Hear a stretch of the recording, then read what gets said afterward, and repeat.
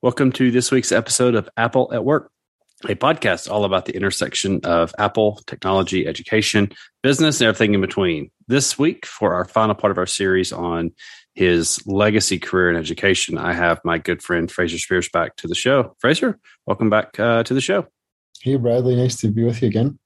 So this is episode 3, and we were talking about how we would kind of end this. And you and I have podcasted for, we podcasted for 5 years together. So you and I have talked a lot, have met in person once. Obviously, you live across the pond, a long way away from me. But, we both left like storied, kind of not storied careers from like we did a lot, but like the world changed a lot. And how, kind of how we leave that and how you move on. My first school year out of education since 2008 is just wrapping up, and you're finishing up your final school year. So I thought it would be fun to kind of talk about, what's your school doing now? How are they structuring things? And then, what are your hopes and dreams for them going forward? Yeah, so it's an interesting conversation, this one, Bradley, because what we're doing now is we're outsourcing the management of our iPad program from something that we did internally to something that essentially many value-added resellers can supply this kind of product now. And what seems to have happened in the 10, 12 years that since we started talking about this kind of stuff is that what I had invented as a kind of weird hack that wasn't really practical has now become a product that you can more or less just buy off the shelf, right?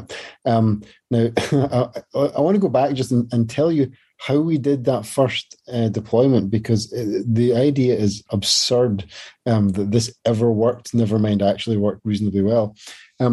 We had a Mac Mini, right? And that Mac Mini ran 3 concurrent user logins on 3 different user accounts on the Mini. Each one of those user logins was logged into a different Apple ID, and every one of them was running its own instance of iTunes. So you get 3 people logged in concurrently to this Mac Mini, each one running its own iTunes instance. And then throughout the school, we had 3 groups of 4 other iMacs, each of which were also logged into iTunes and that Apple ID. And those were running, do you remember iTunes home sharing? There was a feature in iTunes years ago where if you downloaded a binary of a music or movie or app on one computer, iTunes home sharing would automatically copy that binary out to all the others. So we had these sync stations in different classrooms, and classes would have to go back to individual classrooms, and that was their computer, and they would sync their iPad manually with a cable with that instance of iTunes, and that would get the apps onto the iPads. That was how our first deployment worked, right? And you can imagine that requires me to basically be running about the school daft all the time, trying to just keep it working, And it actually did. To be fair, it did work, because what we would do is if somebody wanted an app, I would buy it. I would log into each of those 3 accounts on the Mac Mini on my desk and buy the app, and then it would sync out.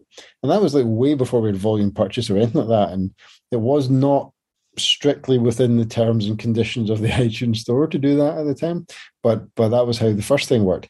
And nowadays, what happens when I was talking to the team that we're working with now, we're on the phone, and he's like, just go into Apple School Manager and make us an account that's an administrator account, and we'll take care of the rest. And that was basically it. I had kept our Apple School Manager going, but they're now, setting up a Jamf School instance. They're going to connect it with our Apple School Manager. The iPads they supply are going to be enrolled in device enrollment program. We'll get them shrink wrapped. We'll unwrap them, and they'll be ready to roll from that time. And the only other thing I need to do is set up an open network for them to do the enrollment once they come out of the box.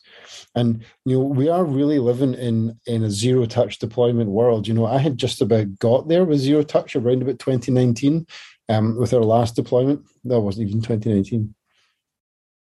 2016, maybe? 2016. Something like that. But that was the start of our last iPad deployment. Just about got there. I was down to doing about one iPad per minute on average. But nowadays, with device enrollment and all this stuff, you can really lock up. That's one of the things I really like about an iPad deployment is you can be really confident that the ownership life cycle is really taken care of up to the point of disposal as well. out the factory, that essentially out the factory that can work. So that's how we're doing it now. Is we're outsourcing that to a company who are going to manage it for us. They're going to create various profiles. And the other thing you can do, of course, as you know, Bradley, is you can delegate certain levels of control. Okay, so for example, eventually it will come back to the school that some teachers will be able to, deploy apps to certain groups of devices, stuff like that. A very simple administrative task that a teacher can take care of, but obviously not, writing new profiles and stuff like that. That's more sophisticated. So that's where we're going with that now, and it'll be interesting to, in a way, to become like most schools, because that's what most schools do, is just buy the service and some value-added reseller does that for them. Are you all going to have someone on site, like maintaining the network, adminning the email system, things like that? So our email system is Google Workspace. So the company that are going to manage your Apple School Manager are also going to take over our Google Workspace management as well. So they're going to manage all of that side of life. Creating new accounts for new users and all that kind of stuff. The question of what happens to the Wi-Fi is a little bit interesting, because the school is run by a church group, and the way I set up the Wi-Fi is that it's the same unified controller for both the church buildings and the school. So we've got multiple sites hosted in the one controller. So I think at the moment I'm going to just keep control of that, because I do the work for the church anyway. So I think I'll just keep that. But as you know, Bradley, there's not a lot of work goes into a Wi-Fi network on a day-to-day basis. So in time to come, we might split that out and separate it out. But probably that'll happen with the next refresh of the Wi-Fi hardware. But for now, it's a low. I can do it on a volunteer basis, essentially. This episode of Apple at Work is sponsored by Mosel. Deploying, managing, and protecting Apple devices at work shouldn't be difficult or require several solutions. Mosel is the only Apple unified platform for business by combining enhanced device management, endpoint security, internet privacy and security, single sign-on, and enhanced app management into a single Apple-only platform. Businesses can now easily and automatically deploy, manage, and protect their Apple devices automatically with one solution at an affordable price. With a solution for businesses of every size and the best support in the market, start a free 30-day trial today and see firsthand why Mosel is more than an Apple MDM. Mosel is everything you need to work with Apple. To learn more, visit business.mosel.com. Again, that's business.mosel.com, MOSYLE.com. Thanks to Mosel for sponsoring Apple at Work this week. Yeah, that all has gotten a lot easier to maintain. And I think that's the thing with all of this is like some of the things that you and I were on a smaller scale, we're having to kind of plow a path forward. Now there are really known solutions for the best path. I mean, you mentioned like the downloading an app on 3 different accounts and putting it on 30 different devices. Like, yeah, everybody knew that was against the terms of service, but if you talk to Apple at the time, like that's what they would say to do. Like they didn't have a system here. Like they would say, yeah, that works because it would let you do it. Yeah. And there was no volume purchase program. There was no way to do this. And I was even thinking, this year is the 10th anniversary of Apple Configurator 1.0. Because that was released. That was released in 2012, and it's really come a long way. And again, you look at like what Apple School Manager can do. And there was a time period where like schools were deploying a free MDM. Remember, Meraki used to offer a free MDM, and plenty of schools were going with that. Then they kind of got the rug pull where it went away. And it's just like things were. It was harder to know like, hey, how do I not screw this up? You and I did a deployment series where we talked through things, and now it's really much, much easier. And I'm not saying that every school should like outsource all of that, but like I would have argued 5-6 years ago, that was a mistake to do that. But now like everything, it's not like you have to be innovative to figure out the best path on this stuff. It's a known solution. Just like if you want to outsource your custodial staff to a company, well, I mean, it's a known thing on what you want them to do every day. And it's not like there are pitfalls where, it screws up. And again, Apple's come a long way with how their accounts are managed. And again, things are a lot more turnkey. And that's really, really good. When I left, I think the thing you realize, and it's easy when you're the person leaving, when you have somebody that's been there for a long time, you've been at your school for a long time, I've been there for a long time, it's impossible to replace you at what they're paying you for what you do, if that makes sense. I'm not saying like I was underpaid or you were underpaid, but there is this built-in knowledge that like I knew where something was within 30 seconds. It might take the person replacing me 3 hours to figure that out. Yeah. And so the amount of things I could do in a day is not fair to expect a newcomer to come in and do that. And so like the headmaster at my kid's school, like he does the admissions, he's technically over, HR. I mean, but if when he ever left, you're almost going to have to like hire 3 people to replace him because he's done it for so long. It's kind of second nature to him. He doesn't have to think through admissions that much. He just knows what he's doing. And I think like some schools run into that rut when they've had a long time technology person leave and they're like, oh, wow, like this person managed the school information system, did the Wi-Fi, did the devices, did all the troubleshooting, did the AV. Oh, that's actually a lot. And then you like look at other schools that maybe have a little bit more turnover and like they have one person that's like 3 different roles. And again, smaller schools, you just kind of wear more hats, but it doesn't make it any less harder to hire for because like when I was leaving, the person coming in didn't have the knowledge of like 12 years of knowledge that I had of building all that stuff up. And like, I didn't have to learn all that stuff overnight in one day.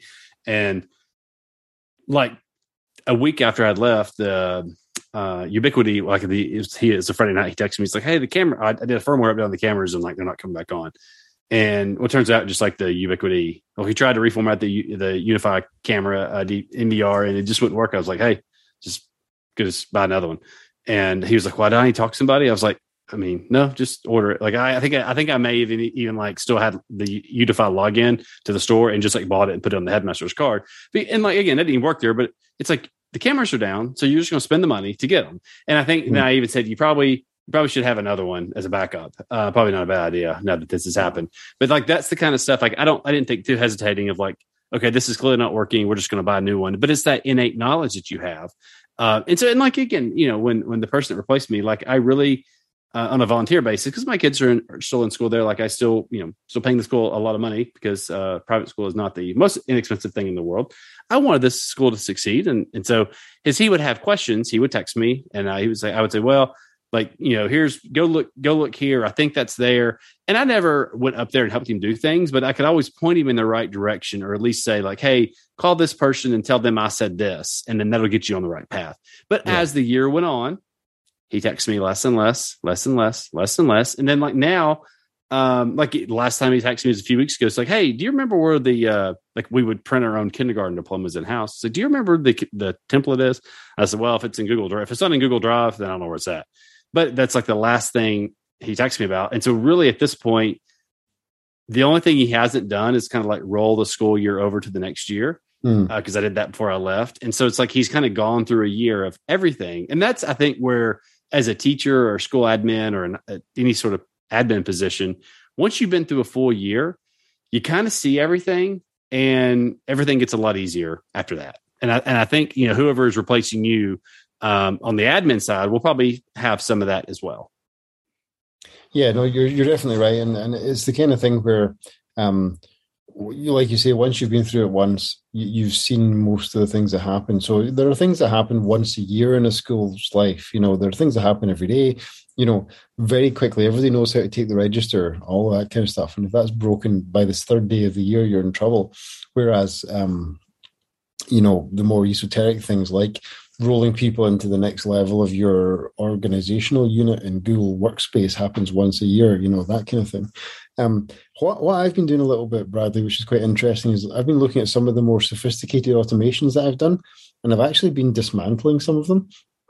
And the reason being because from time to time, I think probably I've been slightly gilding the lily on some of this stuff, and yeah, I can do things like from our spreadsheet that does our register, I can produce a webhook that goes into Google Chatbot, and every morning and every afternoon it sends a chatbot message to a particular chat space in whatever it's called in Google Workspace that gives a summary of who's in school and who's not, right? I mean, nobody needs that, right? They could go and they could just look at the register and see who's there, but I wrote that partly for fun and maybe a little bit to show off and all that kind of stuff. But I'm actually going to disable that and delete it because it's just going to be confusing to the next person why that is, and do we need it? Not really. Does anything depend on it? Not really. It's just a nice to have. and trying to hand over some of the sort of more sophisticated spreadsheet stuff that I've done as well. It's the kind of thing where that'll be fine until it needs to be changed, until a new business requirement comes along. And then it's going to potentially be a problem for somebody to change that without breaking it. And that's partly in the nature of working with, making things out of sophisticated spreadsheets. It's like, well, we could have bought an MIS system. It would have been a lot of money, and we may yet have to buy an MIS system and outsource that as well. But I think that's the nature of going from startup to steady state, is that in a startup, you have people like you, people like me, who we build things out of nothing, and we start things out of nothing and out of whole parts. And we do that kind of stuff, but you can't expect everybody to be able to do that, and especially not people who have come into education and they're essentially teachers, right? They are teachers. And you're like, oh, which teachers are going to take over, this incredibly esoteric spreadsheet? Well, nobody's quite got the skills to do that, right? And they shouldn't have to have the skills to do that to work in a school, But that's where these resellers and companies come in, and people turning these things into products, is that up to now, we've not had to buy any of those products because I could build something roughly equivalent out of, Google bits and pieces lying about, and Amazon Web Services bits and pieces lying about, and all that kind of stuff. But I think, when you lose somebody with particular technical skills, you have to replace them by hiring a part of somebody else, because you're not going to get a teacher who's got the skills or background that I have. And I'm not saying that to be boastful or anything like that. It's just a fact. There's not that many computer science teachers to start with, right? It's hard to hire anybody to be a computer science teacher, and then to find one that's got the same skill set that I've got is virtually impossible. Not because I'm an incredibly special person, but I'm pretty special, right? I'm just talking about the specific combination, because see, when I was job hunting, right, I was looking for a new job, and a lot of the jobs looked like, do you happen to know Node.js, Kubernetes, Amazon Web Services? And the companies would list their entire technical stack, and they would go, is there any chance that you know all 15 of these things? If so, please apply to our company. And you're like, what are the chances that I happen to know all those things? Zero, right? So that's what was quite nice about hiring with 1Password, is they were like, yeah, you can program. We know you can program. There's you've done it in the past. We've seen some of your stuff. Okay, so you don't know Rust and you don't know Node.js, but every day we hire learns this stuff on the job, and we're pretty confident you'll do it too. Let's go. And that was pretty refreshing. And I think that's the challenge in hiring, isn't it? Just to try and not to be okay with not getting the same person that you're letting go. And that's quite, for us as a school, it's quite an organization hurdle to get over, is the idea that it's not, all those functions have to be there, but it's not the same person who's going to do them all. And that's going to be part of growth. I think it's going to drive the school into new growth. And I think it's going to be a really good thing overall. Short-term pain, but long-term, that's going to be to the benefit of any organization, I think. There is a benefit to having employees stay for 15 years, and then there's a negative. And I think, if you looked at, if you had 3 technology people over 15 years, you would have a little bit of short-term pain when they come and go, but you'd probably end up with better documentation, more things written down. And I think that's the challenge of when you're there at the same place for 10 plus years, is it's up here. It's head knowledge. And it's a benefit to the school at the time because things are just done and things are handled quickly. And like you said, there's a lot of automation you can do that works while you're there, but it's also it makes sense why you would dismantle that, because it's just one other thing that this new person has to deal with, or new head teacher, and it's a challenge. And I think ultimately, selfishly, we all want to be in a situation when you leave a job after 10 plus years where they say, gosh, we really miss you. Everybody, none of us hate hearing that. But then I also want to be in a situation where the new guy's doing great, or the new girl's doing great. And because that to me says I left something stable. Yeah. I helped them well. And their thing, again, things are different. Everybody makes it their own. And I think that's the challenge. And that's where it's good. Because when I left, we're coming off the first year of new Wi-Fi, new cameras, new iPad deployment, new Mac deployment. Get the last Intel Macs. Gosh, in hindsight, that sucked. The Apple Silicon ones are fantastic, but But like, so it's like the new person will have like 2 years of like just maintain status quo. Like everything's set up in Apple School Manager, Jamf School set up, working well. I was able to hand that off and leave it. And then in a couple of years from now, he will have decisions to make. Are we going with Jamf School again? Or we go with it? Is there a different MDM that suits us better? Is it cheaper? Is it better? Is it better suited for what our needs are? Long term, is Google the best platform for us? Like I would argue the only other one is Microsoft, but then any of that is going to have to be 10 times better, 10 times cheaper than Google was already free. And so like in the same thing, like, when the Wi-Fi is time to replace, again, I think that happens less. I think that happens in a longer life cycle now. But again, like, does Unify still make sense? Like I would never argue that Ubiquiti was the best company. They had the best product at the price point we could afford. And so like, but again, maybe there's a donor that's going to pay for Wi-Fi. And if so, what's the best one? Is it, do you go with Ruckus? Do you go with Extreme? Do you go with Meraki? There's like all those things that person will have to make. And that's when you really feel like you've let it go, is when you almost walk in there and like nothing there that you touch. Like, okay, all the computers that I deployed are now gone. The Wi-Fi is now gone. And that will be sad. Like that will be sad.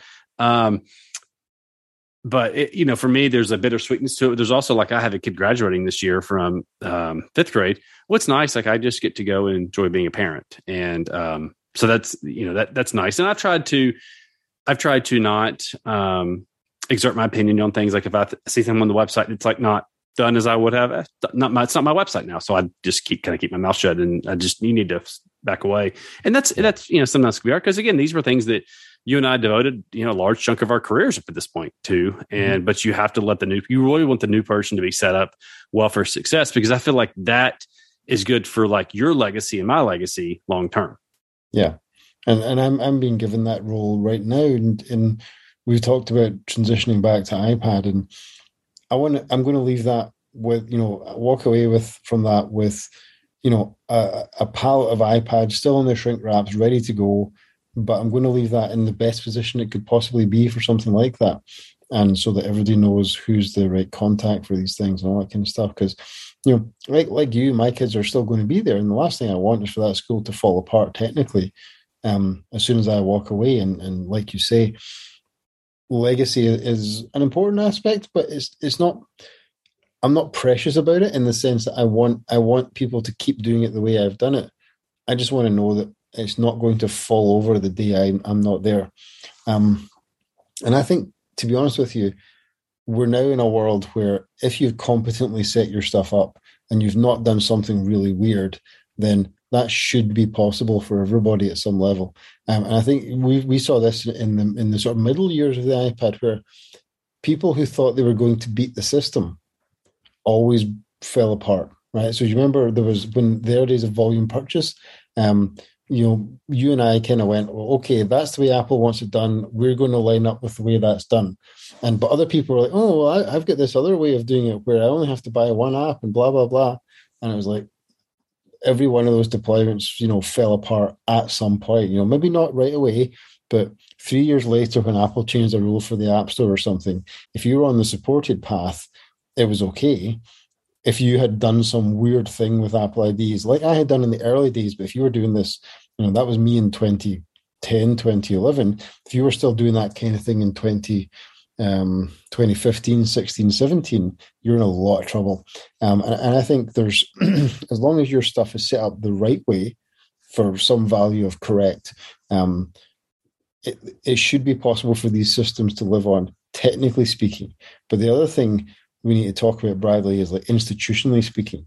And one of the things that is not uncommon is, you can have a good going one-to-one program in an institution, and when the founder leaves, that entire initiative gets reversed overnight, or very quickly afterwards. Once the lease runs out, once a year's up, whatever it is, that a decision gets made that, we don't need to be one-to-one anymore. Let's just go back to having labs or something like that. Or let's rely on the kids bringing their own computer to school, bring your own device, that kind of thing. And how you avoid doing that is kind of a challenge, because like you say, you don't have that level of control anymore. You're out of the picture, But what I hope for us is that I have built enough of a kind of practice and expectation that one-to-one computing is what we have. Now, we've gone from iPad to Chromebook. We're going to go back to iPad again. I've never been precious about the computer. I used to go around and give talks, and I would say to people, look, now that I've finished my talk to you about what we've done in our school, if you think that the magic is I should give a child an iPad and everything will be great, you've completely missed the point of the talk. The point is every child needs their own computer. And in order to do that, we were choosing iPad for this purpose. But the great part of it is the access level, not the specific device. Now, iPad's got some stuff to recommend it, Chromebook's got some stuff to recommend it. But in general, it's the one-to-one that's the game changer. And we've seen, even historically, that there are schools that did one-to-one Windows laptops years ago and got great educational results from that because it's the one-to-one, not just because it's an iPad. And it's a mistake to think you can only be successful with that if it's an iPad. So, yeah, I'm hopeful that I've done that. Time will tell. It won't be up to me to decide, is Cedars going to be a one-to-one school in 2035? That'll be other generations of people to decide that. But it's not obvious to me that the need for computers is going down in the school. The way I put it to people is the computer is the fundamental intellectual instrument of our century. And if you're going to claim to do education without reasonably free access to that instrument, I'm not really sure what you're doing. Right? Now, that's not to say that you can only learn with computers. I'm sitting in a room full of books. Our school, we're trying to become a reading champion school. We've done a massive amount of work to bring reading back as a thing that people do. And great credit to my English department for doing that. They've done a super job. Our primary school teachers done a great job of just promoting reading and making that a cultural thing that we do in school. And that's on paper with books. It's not that. But, we do things with computers. We all do things with computers now. And it's not the only work. It's not the only life, but it's fundamental to our way of life in this country. And the children need to know how to do it. And I can't see a intellectual justification for not continuing that now. I think we might possibly be over the crest of the hill with that, and it might be on the downward slope. I would agree with that. And I think we've come to a place of knowing that the computer doesn't need to be the be all end all with everything. Like everything doesn't have to be a kid staring at a screen, but it's part of it. Like just as like going back to reading, like reading is fundamentally in every classroom you do. Technology will probably fundamentally be in everything that you do a little bit, but it doesn't mean that like we're promoting goggles on or literally staring at screens all day. But like kids are going to use computers the rest of their life. So they need to be, and again, what kind of computer they use today will certainly not be the one they use 20 years from now, but you have to kind of start them on the path of learning that. I actually was, I was at a conference last week and I heard someone in passing make the comment, like kids today, like the kids who are like in the early 20s, they don't know computers like we did in our early 20s because we grew up kind of having to work on them and now it's like things are so easy. So they know how to operate them, but like when things don't work, they don't always know. And I thought that was an interesting concept. And like, I don't know that it's a bad thing because it's like, I don't know how to fix appliances, but I know how to use appliances. Like I can use a washing machine, but I don't know how to fix it. And I think it means that technology is evolving to where it's not just for the people, the tinkerers, it's a tool. Where that's run into the sand, Bradley, I've heard this before, that in college and university level computer science education, where people are training to be computer programmers, you're getting a generation of kids coming into those courses now. And this is where it bites, is these kids don't know what a file system is, and they don't know how to structure and use a file system. And iPad has obviously abstracted a lot of that stuff, but not entirely. But you know how when you program, there's a lot to do with file paths and where things are on the drive and all that kind of stuff. And that used to be every computer user's bread and butter, was where were your files, and you had to organize that and you had to manage it and all that kind of stuff. And nowadays, even I, right, my Google Drive, my secretary and I were working with some of my files, and I was like, I wish I'd ever been good at organizing this stuff. But I just said, well, Google Drive search is so good. Why I never really know where stuff is anymore, But kids who are growing up like that, at least I technically know how a file system works and I know how to use it. But the problem that some computer science teachers are running into at university level is that the kids who are coming up to them have never used a computer with a proper file system, or they've not spent much time on one. And even if they have, they've never really used it in anything more than a kind of search-based interface to files rather than a path-based interface to files. And I thought that was so interesting, and I'm not. It'll drive a generational change in the way that programming tools are done. In the programming, the development environment is going to have to, in some way, itself abstract the file system. And maybe that's long overdue. Actually, I'm not saying that's a bad thing either, but there's a mismatch at the moment between the low level complexity of developer tools and the high level abstractions that most people are used to in their daily life. And again, not saying that's wrong, but it's just that the computer science curriculums never taught you how a file system worked, because the assumption was that everybody who was applying to computer science must know how that works, and it's no longer true.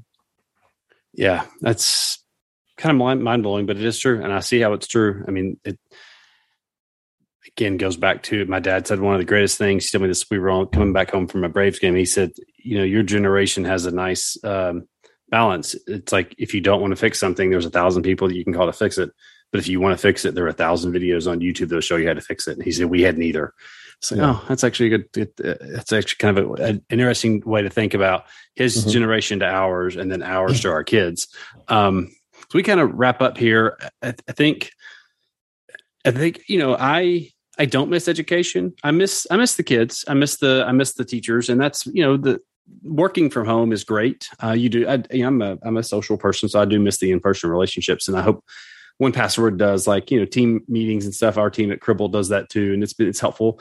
That kind of makes remote work. Cause a lot of things you do, I think one of the things that made me good at my job was not what I was good at technically, but I was good with people. And that's a skill that translates into any job. And, as you I know you've got a couple weeks left. Is there any final things you're going to miss, or you think a year from now, what's going to be the one thing you're going to wish, gosh, I wish I could still do that, or wish I could experience that? Yeah, I think